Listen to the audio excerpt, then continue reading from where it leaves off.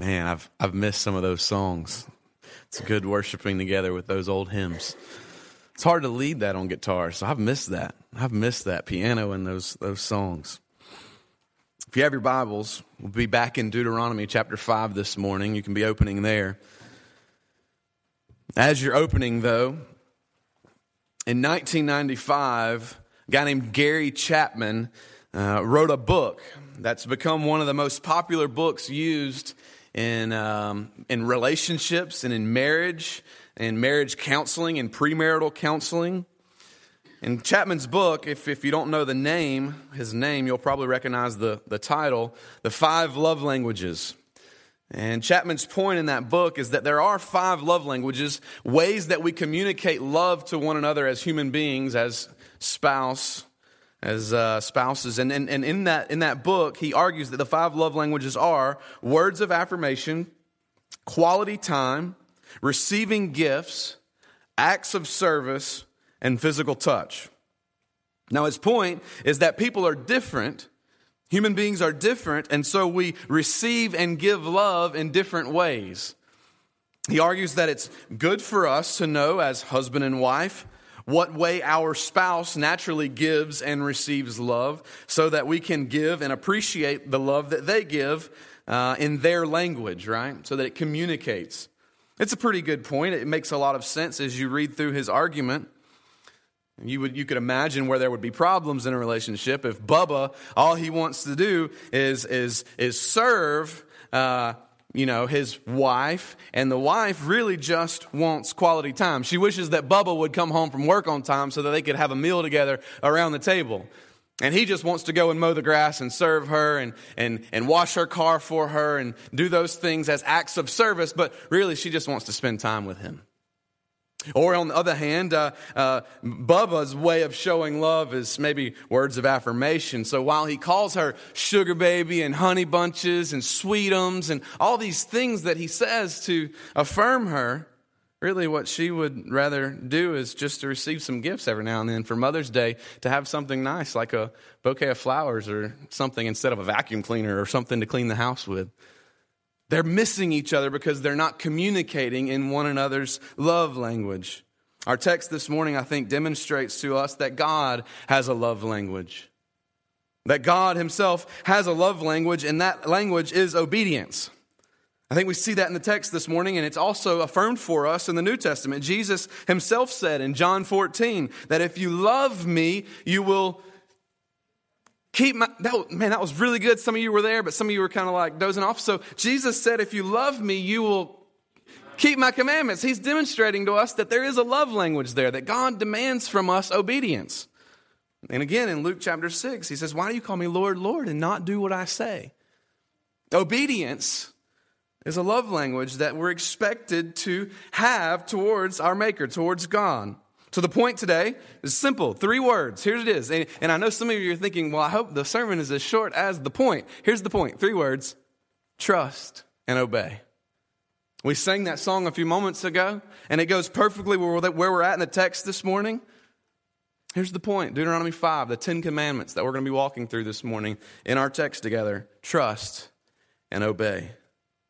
And we see them, that idea in all 10 of the commandments. To recap where we've been, though, if this is your first time with us or you haven't been in a while, here's where we've been. We've been going through the book of Deuteronomy, and we're up to chapter 5. And so far, we see that Israel is entering the land of promise. They're entering that land that God has told them that he would give them. And Moses is leading them, but he realizes that he's not going to be able to go into the land because of his own sin. He's been prohibited from going into the land, and so he's giving them a farewell address. He's giving them a final charge or sermon, if you will, so that as they go into the land being led by Joshua, these are his final words to them, and they are words from God. And God is reminding them in this of their past.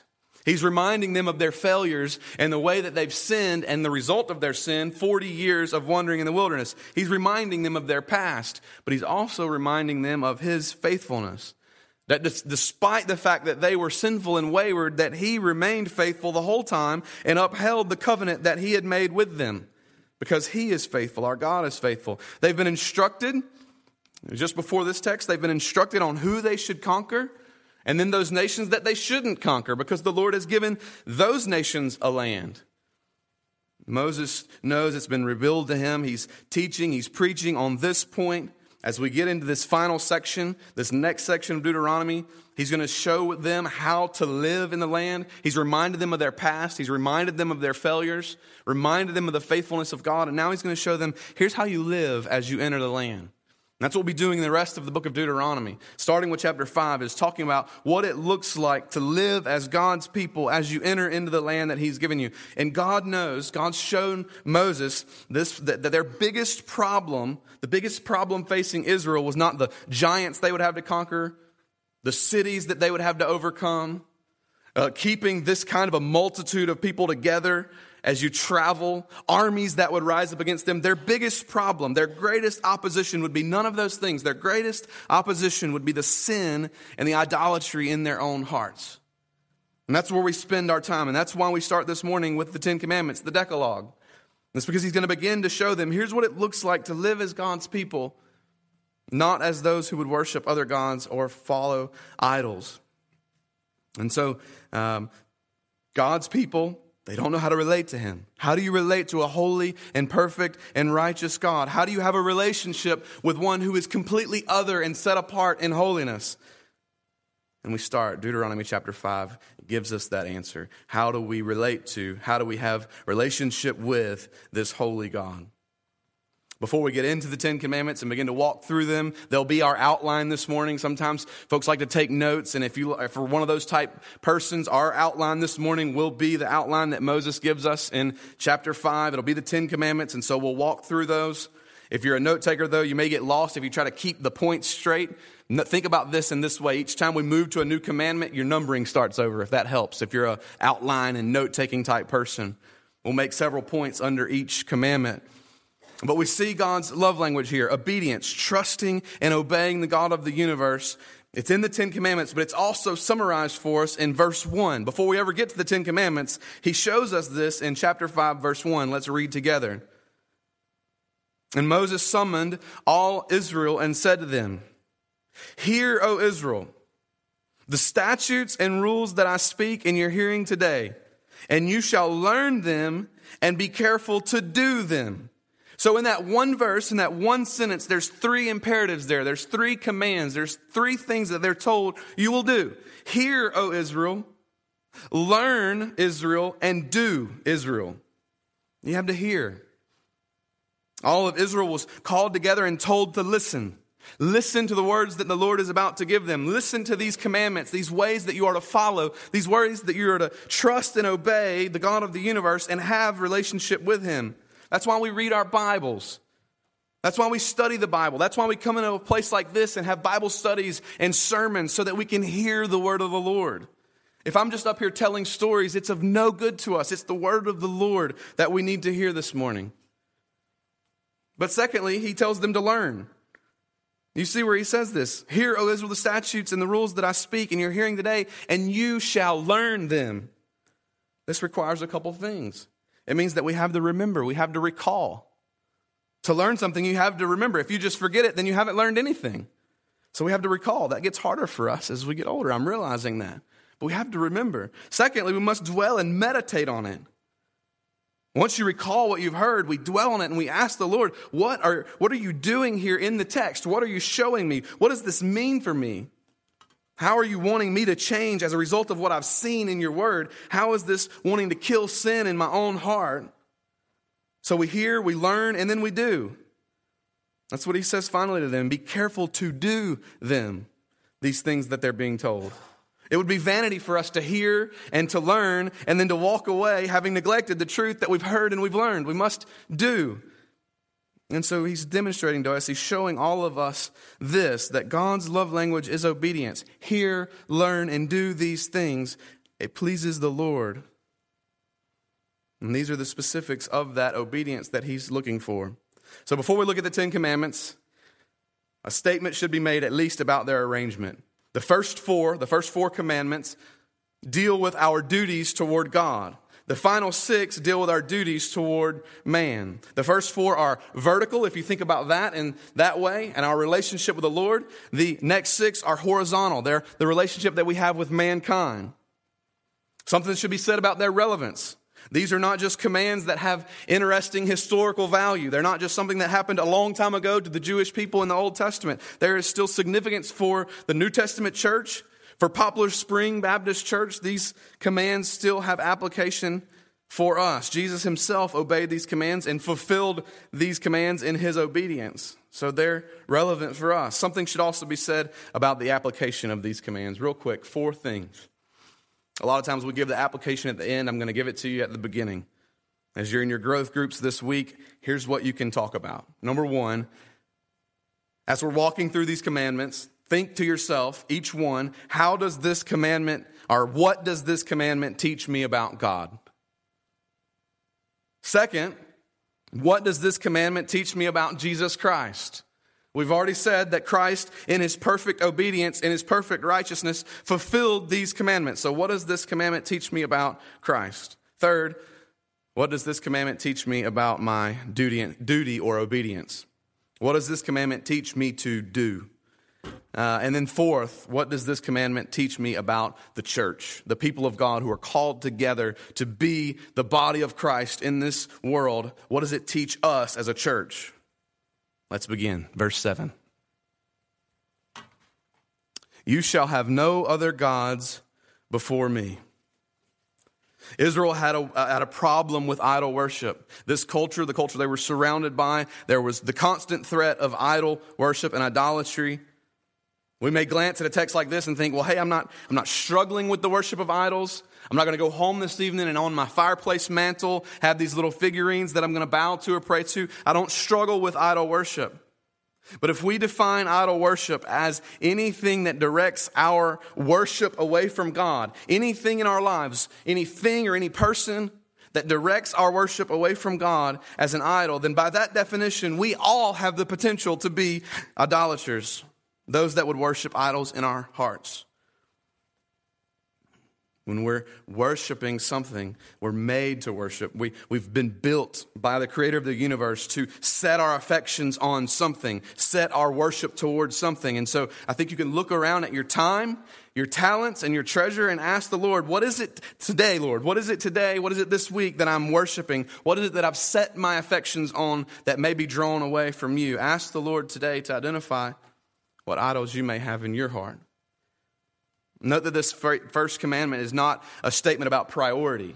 In this culture, many of these nations were polytheistic. It means that they would have had a number of gods. They would have worshiped any number of gods. And so God is not saying here that Israel, you can have 32 other gods so long as I'm first in pecking order. You see this more clearly in the Hebrew, where he says, you shall have no other gods. This next part of the phrase, the next part of the verse says, no other gods before my face. Do you hear the emphasis there? He's saying that you may not have any other gods instead of me, in addition to me, or alongside of me. No other gods. Puritan Matthew Henry said this of this verse: whatever's esteemed or loved, feared, or served, delighted in, or depended upon more than God, that, whatever it is in effect an idol in our hearts. So this morning, friends, what do you love the most? What do you desire the most? What do you want the most out of life, out of next week? What do you strive for the most? What do you aim for the most? What are you thinking about the most? The answers to those questions can help us to identify what idols may be in our own hearts. Commandment number 2. Verse number 8. You shall not make for yourself a carved image or any likeness or anything that is in heaven above or that is in the earth beneath or that is in the water under the earth. You shall not bow down to them or serve them, for I, the Lord, your God, am a jealous God, visiting the iniquity of the fathers on the children to the 3rd and 4th generation of those who hate me, but showing steadfast love to thousands of those who love me and keep my commandments. This commandment, like the first, deals with our worship. The first commandment has demonstrated whom we should worship, the object of our worship. The second commandment demonstrates how we should worship, the right way of worshiping the one true God. This commandment teaches us at least three things. Number one, how we're to think about God. Number two, how we're to worship God. And number three, that these things are important issues to God. Who God is and how we are to think of him and how we're to worship him are important to him. So how do we think about God? This is not just a prohibition against making little idols, little figurines of false gods. It is that. It's certainly that, but it's more. This is a prohibition against making images of the true and living God as well. 2 weeks ago in Deuteronomy chapter 4, Pastor Stephen walked us through Deuteronomy chapter 4. And in that chapter, it says in verse 15, since you did not see any form on the day the Lord spoke to you at Horeb, from the midst of the fire, so that you do not act corruptly and make a graven image for yourself in the form of any figure. He's telling Moses, you didn't see anything. There was no image for you there. You simply heard my voice. So don't depict me in any way. Exodus 32, the story of Aaron and the golden calf. If you're like me, the first few times you probably heard that text read or taught to you in Sunday school or at Vacation Bible School, you probably heard about that image of that calf that Aaron made as Moses was up on Mount Sinai. And you probably thought, well, he's making another god. But verse 4 shows us that that's not the case. Verse 4 of chapter 32 demonstrates to us that he was making this calf as an image of the God of Israel. His intentions were to make an idol, but not of a foreign God, but of the God of Israel, the true God. And this was strictly forbidden. Why is that the case? Because God chose to reveal himself through his word. Through the words of Moses and the prophets, through the words of the apostles, through the words of Scripture. That's how God has revealed himself. So it's his word that should dominate our thoughts as we think about God. Not our own experiences, not our own emotions, not our imaginations, not our opinions, not our representations, but his word. It also defines how we should worship him. We worship him according to the way he's revealed himself, which is his word. If idol worship is the worship of someone or something else, then worshiping the true and living God outside of the way he's revealed himself is also idol worship. Does that make sense?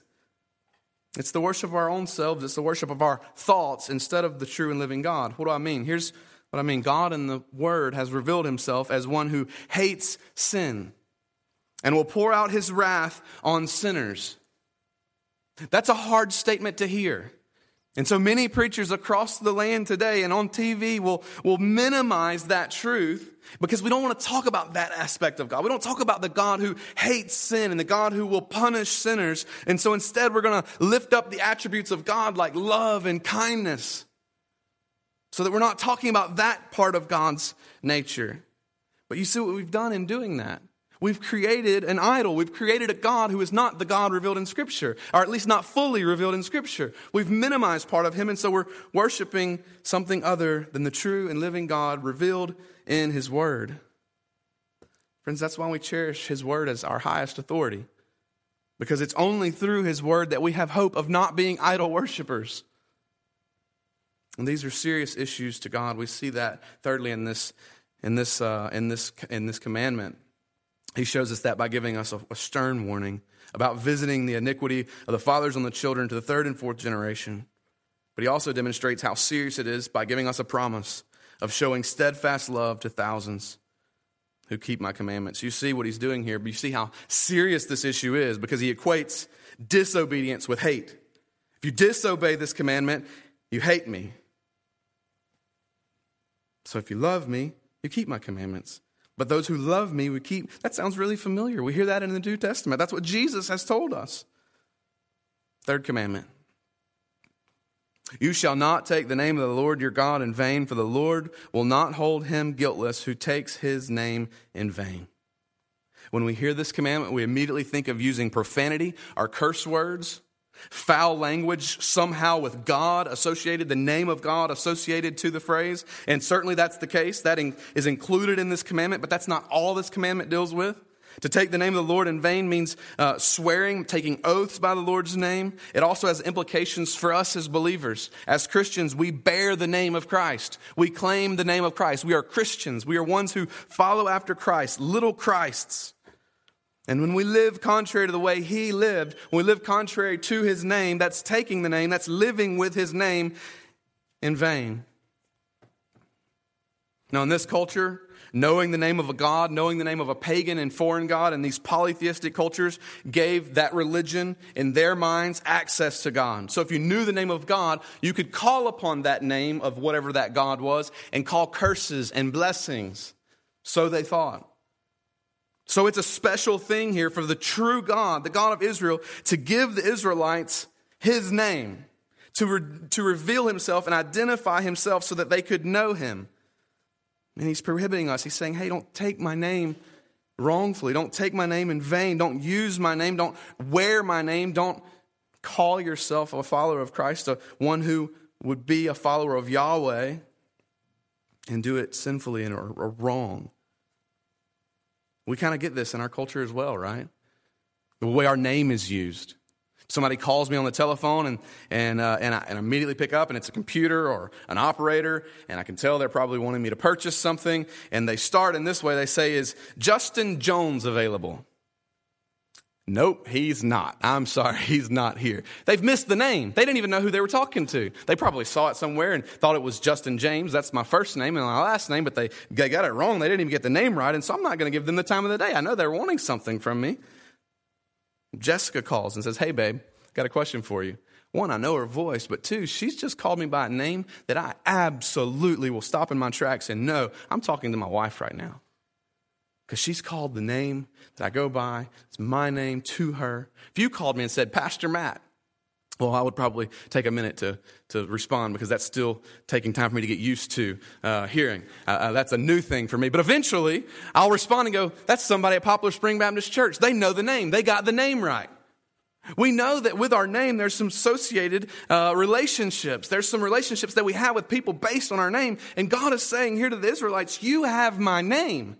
You're ones who would be under the banner of Yahweh, who would be under the creator of the universe. Watch how you use my name. Next commandment, number 4. Observe the Sabbath day and keep it holy. As the Lord your God commanded you, 6 days you shall labor and do all your work, but the 7th day is a Sabbath to the Lord your God. On it you shall not do any work, you or your son or your daughter, or your male servant or your female servant, or your ox or your donkey, or any of your livestock, or any of your sojourner who is within your gates, that your male servant and your female servant may rest as well as you. You shall remember that you were a slave in the land of Egypt, and that the Lord your God brought you out from there with a mighty hand and an outstretched arm. Therefore the Lord your God commanded you to keep the Sabbath day. There's a lot we could say here. There's much debate about this in Christian circles today. The application of this commandment. Is there still a Sabbath? For them, the Sabbath was Saturday. That's not debated. That's clear. But God, and that goes back to creation. God didn't need rest. He's the all-powerful God of the universe who never tires, whose arm is never weak, and yet he rested on the Sabbath as an example for man, knowing that we would need rest. So there's many things we can glean from this text. Let's make a few thoughts and comments on it. After Christ's resurrection, we see the New Testament church meeting on Sunday, the Lord's Day, celebrating the resurrection. It's no longer the Jewish Sabbath. So the question is it still today for us the day of rest? Should it be Saturday? Should it be Sunday? What about people that are required to work on Sundays? What about pastors that will tell you that Sunday is their busiest day of the week? We don't have enough time to dive into all of those questions in the little while that we have left, but I think verses 13 through 15 help us to see some of the answers to that question. Remember the Sabbath here. The phrase, remember the Sabbath, doesn't mean that while you're out on the boat in the lake on Sunday, you stop and go, oh, it's Sunday. I've remembered the Sabbath. I've done my job. I've met the commandment. The rest of the verse tells us at least that much. Keep it holy, the Lord says. So there's that. If you continue through the text, you see that there's value in working and laboring. The Lord says that with the commandment, that he highlights the truth that work is a good thing, labor is a good thing. He's given us the ability to do that. So whatever work looks like for you, whatever labor looks like for you, it's a good thing. It's to be done as unto the Lord, the text tells us. There's a rhythm in this text that we should notice, and a rhythm that should be seen in our lives as well. We work 6 days, we rest. We work 6 days, we rest. We labor 6 days, we rest. And this is good for us. This pattern, this rhythm is good for us. Now remember, these are a nation of slaves. These Israelites are being brought out of slavery. All they've known is work. And God is saying that as your king, as the one who's given you this land, there's going to be a mandatory, forced day of rest. This was incredible news for them. And some of you this morning need to hear that though you're not a slave in that way, some of you are living like slaves because all you do is work. And the Lord is saying, rest. Rest. This pattern in your life is there for a reason, that you are to work, and it's a good thing to work as unto the Lord, but you are also called to rest. This demonstrates our faith. That we trust Him, that our working, that our providing income, our earnings are not what we're trusting in, but that we can rest knowing that it's the Lord that's provided for us anyways. We don't have to work that other day of the week. We don't have to be constantly running every day, but we can rest in Him knowing that He'll provide for us. Another way we're enslaved by this text, again, the Israelites were slaved. Another way is that we're slaved by this in our context would be letting others dictate our days, our Sundays, our calendars. We all have tournaments or ball games or dance meets or other things that we have that are going on that are demanding our time. And in that, we're letting someone or something else enslave us, tell us where we should be and what we should be doing, setting our calendars for us. And the commandment's right here for us. It's easy to respond, rest. And I think we see this in our culture more than any other culture in the world. You ask someone how they're doing, and their first reply, almost without exception, by default, most of the time, when we ask one another how we're doing, good, we're just busy. Just staying busy. And the Lord, I think, would tell us this morning that we're to rest in Him. The spirit of this commandment is so that we would have time, that we could get alone and put things aside, clear our minds, and rest in Him. So can churches meet on Saturday? Short answer, yes. I don't think it's sinful for a church to meet on Saturday. But I think this pattern, this rhythm that we see in the text and in Scripture is there for us for a reason. When Jesus raised from the dead, He met with them on Sunday, met with His disciples on Sunday. In Acts chapter 20, Paul is discussing worship at Troas, and they meet on Sunday. There's a pattern there that we see all throughout church history. The church has met on Sunday, the Lord's Day, and I think it's really strange that in the last couple generations, we're suddenly the ones asking the questions, well, does it have to be? Why? Why is that the case? Why is it our generation that's changing that? Because we're so busy. We have so many other things that we want to be doing. We're wanting to fit our schedules where we can fit the Lord in wherever we can. And He would call us this morning just to rest, to find Sabbath, and keep it holy in Him. Number 5, honor your father and mother as the Lord your God commanded you, that your days may be long and that it may go well with you in the land that the Lord your God is giving you. In this 5th commandment, we see a transition. We talked about the structure of the commandments at the beginning. This 5th one, we see that there's a transition going on. The commands move from our relationship to God to our relationship with fellow man. There's an undeniable connection, though, between our love for God and our love for our neighbor. You can't separate those two. This transition also has another trait, though, namely that the commands become much more straightforward and shorter. And so our time discussing them will be much shorter. The idea in verse 5 is that we are to respect, revere, and obey, care for our parents. I think it's interesting here in the text that God gives us the first 4 commandments. Everything we've talked about to this point, God has been emphasizing, demonstrating to us through our lives and through our worship. We're to worship and honor God alone. Make no idols, because you're to worship and honor God alone. Keep the Sabbath, because we're to worship and honor God alone. And then you get to the 5th commandment, and He says, honor your mother and your father. And in fact, all of Moses' writings, there are only 2 things that we're commanded to honor, and that's God and our parents. And this points to the centrality of the family, the importance of the family unit, the importance of proper parental respect. The turnaround and degradation of the family in our society in the last 20 years is unprecedented in history. You can't look back on history and find a time in cultures as a whole where parents and the family unit was so torn down by society and culture. That's another whole sermon altogether, but there comes a promise with this commandment. that your days may be long and that it may go well with you in the land that the Lord your God is giving you. The blessing here is not the motivation for obedience. It's not the why we would obey our parents so that we can live long and prosper in the land. The obedience here is the blessing. That we obey, we continue in this love language with God. We trust Him and His plan for our lives. Certainly, there are exceptions to this. There are times when obeying a parent may be dishonoring the Lord, or obeying the parent in some situation may be a sin. And certainly, we would struggle there to understand how we are to walk faithfully. But the promise here to obey our parents, to honor our parents, to revere those that the Lord has set before us as authority in our lives is the blessing. That he's going to use that relationship and that blessing in our lives. Number 6, you shall not murder. Some translations read here, thou shalt not kill. If that's the case, then why am I going to go after this service today and eat a cheeseburger? That's not what the Lord is talking about here. Why do we have capital punishment? Why do we have war? What about self-defense where someone's life is taken in self-defense? The text would be read better. There would be a better translation here if we would read, thou shalt not murder, there shall be no unlawful killing.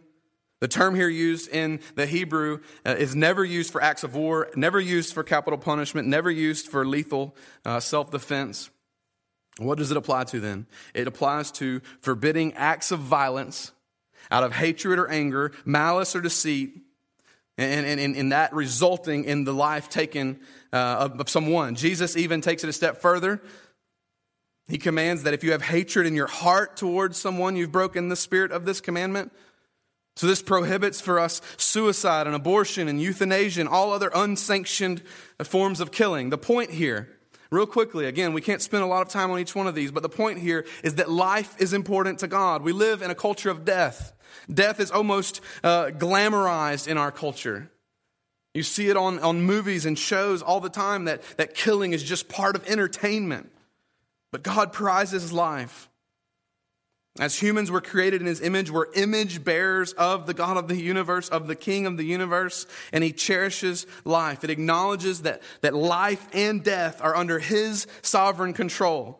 And so we don't go out and kill our enemy, because doing so would be making ourselves God, saying that we're sovereign and in control of life. We take that life because that person's offended us, and so now we're saying that we are God. Do you see how in that, even in the commandment that you should not murder, there's trust and obedience, trusting that He's sovereign, trusting that His plans are in place. And so we'll be obedient. We'll speak the language, the love language of God here, and be obedient. Number 7. You shall not commit adultery. It doesn't come as a shock to you that I tell you our culture struggles with the sin prohibited in this commandment. It's everywhere we look. You hear it on the news. It's a common thing for us to hear that the government or the church should stay out of my bedroom.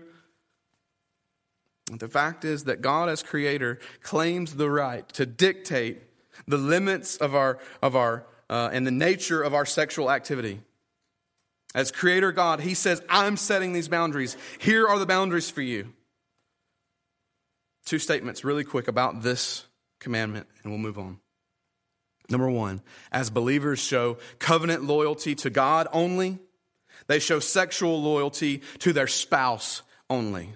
That's the parameters that the Lord has given us in the commandment. Our covenant loyalty to our spouse and sex and sexual activity says a lot about our love for God and our loyalty to the covenant that we have with Him. It did for Israel. It does for us. Second statement. As believers seek to be outwardly pure in our sexual lives, so also we must strive to be inwardly pure in our sexual lives. It's not enough just to abstain from physical fornication. Jesus tells us that our hearts are to be pure. Our thoughts, our thinking are to be pure. In Matthew chapter 5, He says this, you've heard it said that you shall not commit adultery. That's what we've read in the text this morning. But I say to you that everyone who looks at a woman with lust for her has already committed adultery with her in his heart. If your right eye makes you stumble, tear it out and throw it from you, for it is far better for you to lose one of the parts of your body than for the whole body to be thrown into hell.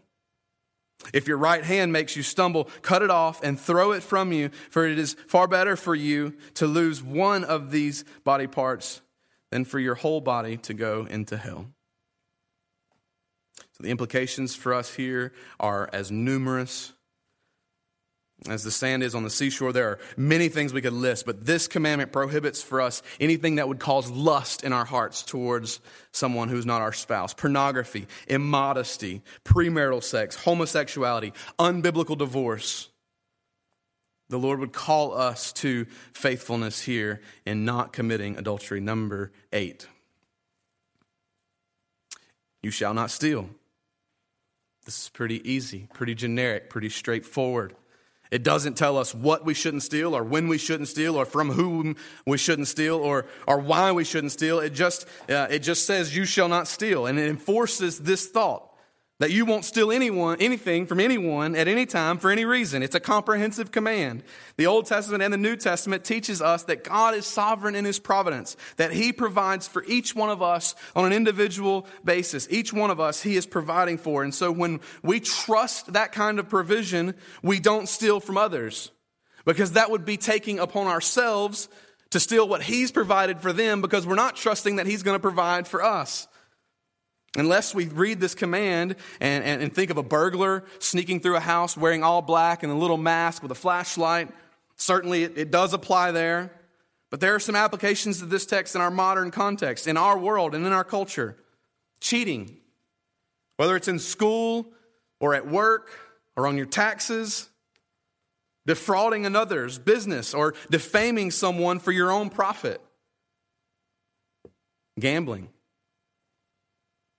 It's never a win-win with gambling.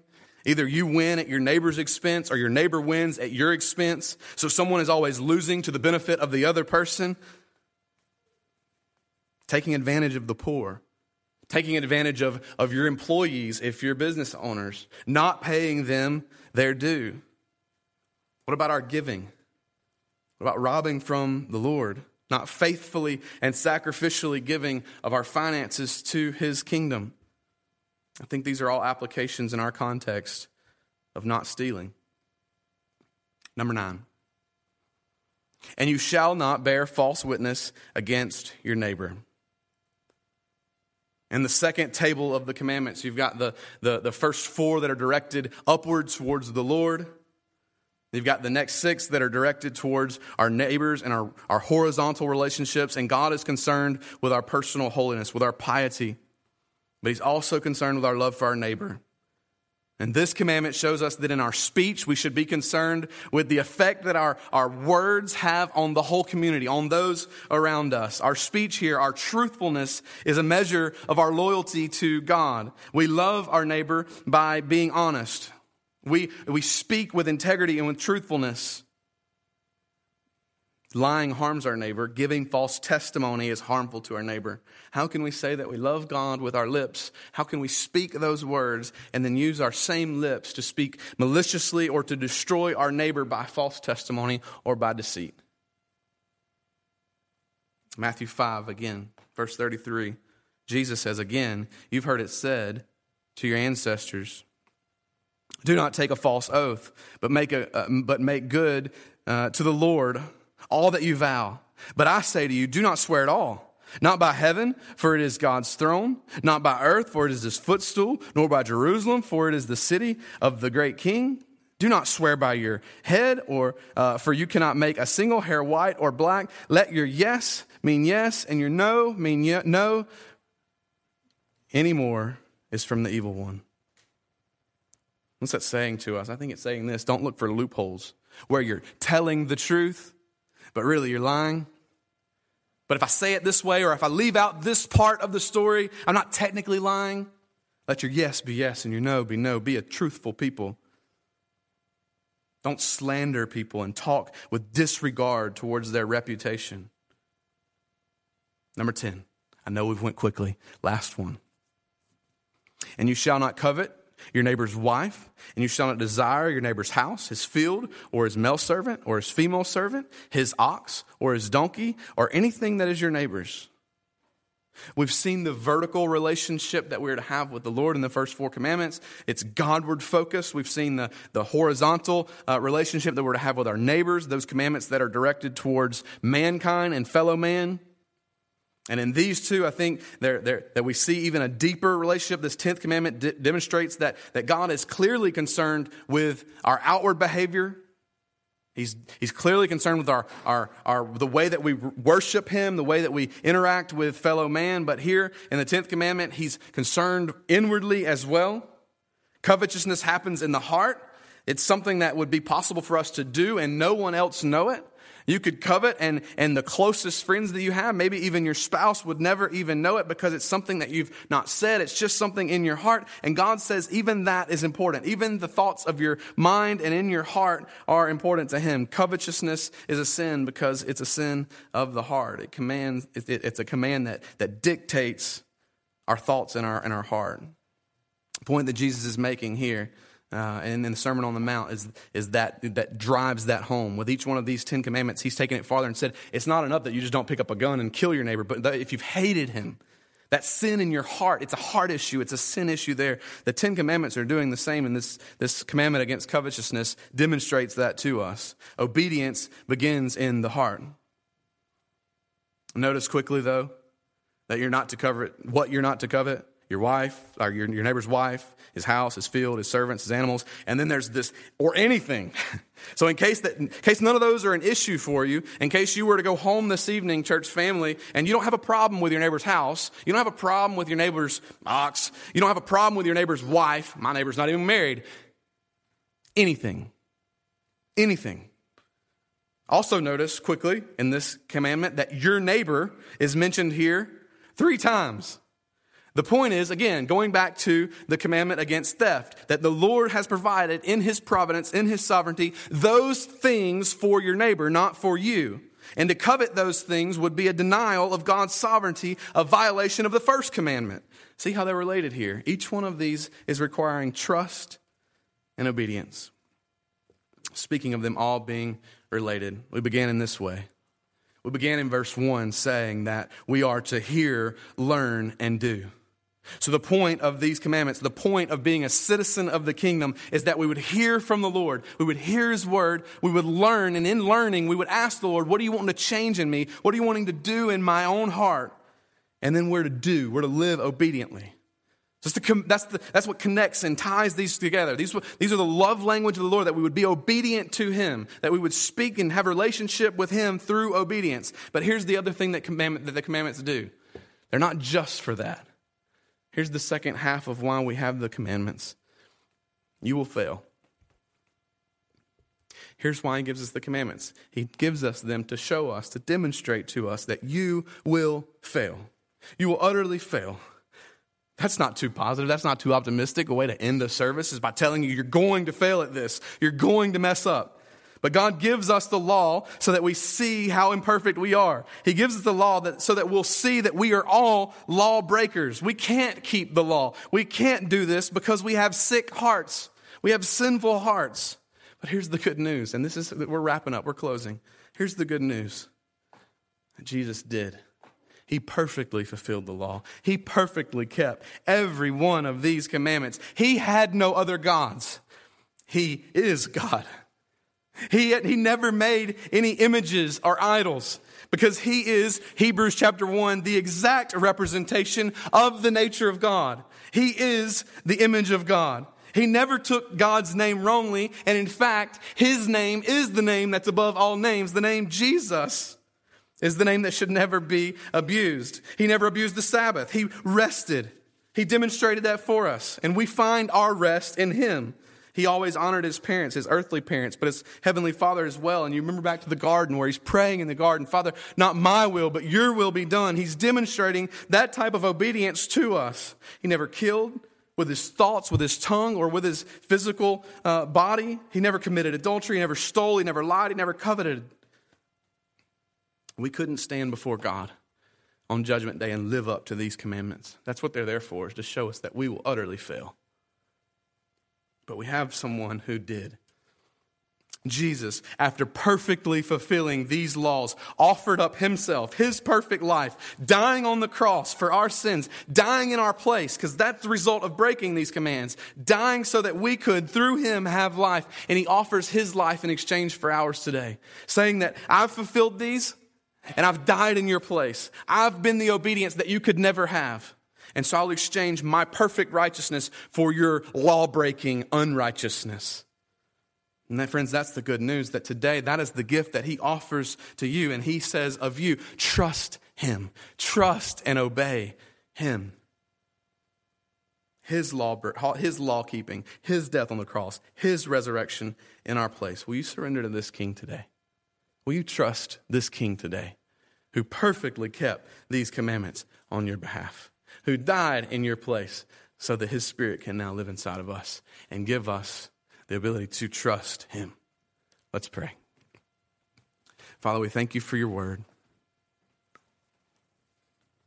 Father, it's our prayer today that you would, by your Spirit, empower us to trust you, to trust your Son's work on the cross in our place, dying for our sin. Father, for those of us that do know you, that have called upon your name, who have surrendered our lives to you, Father, we ask that by your Spirit we would walk faithfully, that we would hear these commands this morning and ask, what is it that you're wanting to do in our lives? What is it that you're wanting us to give up? Father, would you in this time of response, in this time where we ask those questions, God, would you just by your Spirit convict hearts? Father, we pray this in the name of your Son. Amen. If you would stand, we're going to respond in singing together. If you're here this morning, you've never placed your trust and faith in Jesus Christ. If you're seeing the commandments today, this morning, and they're revealing to you, I could never keep that standard.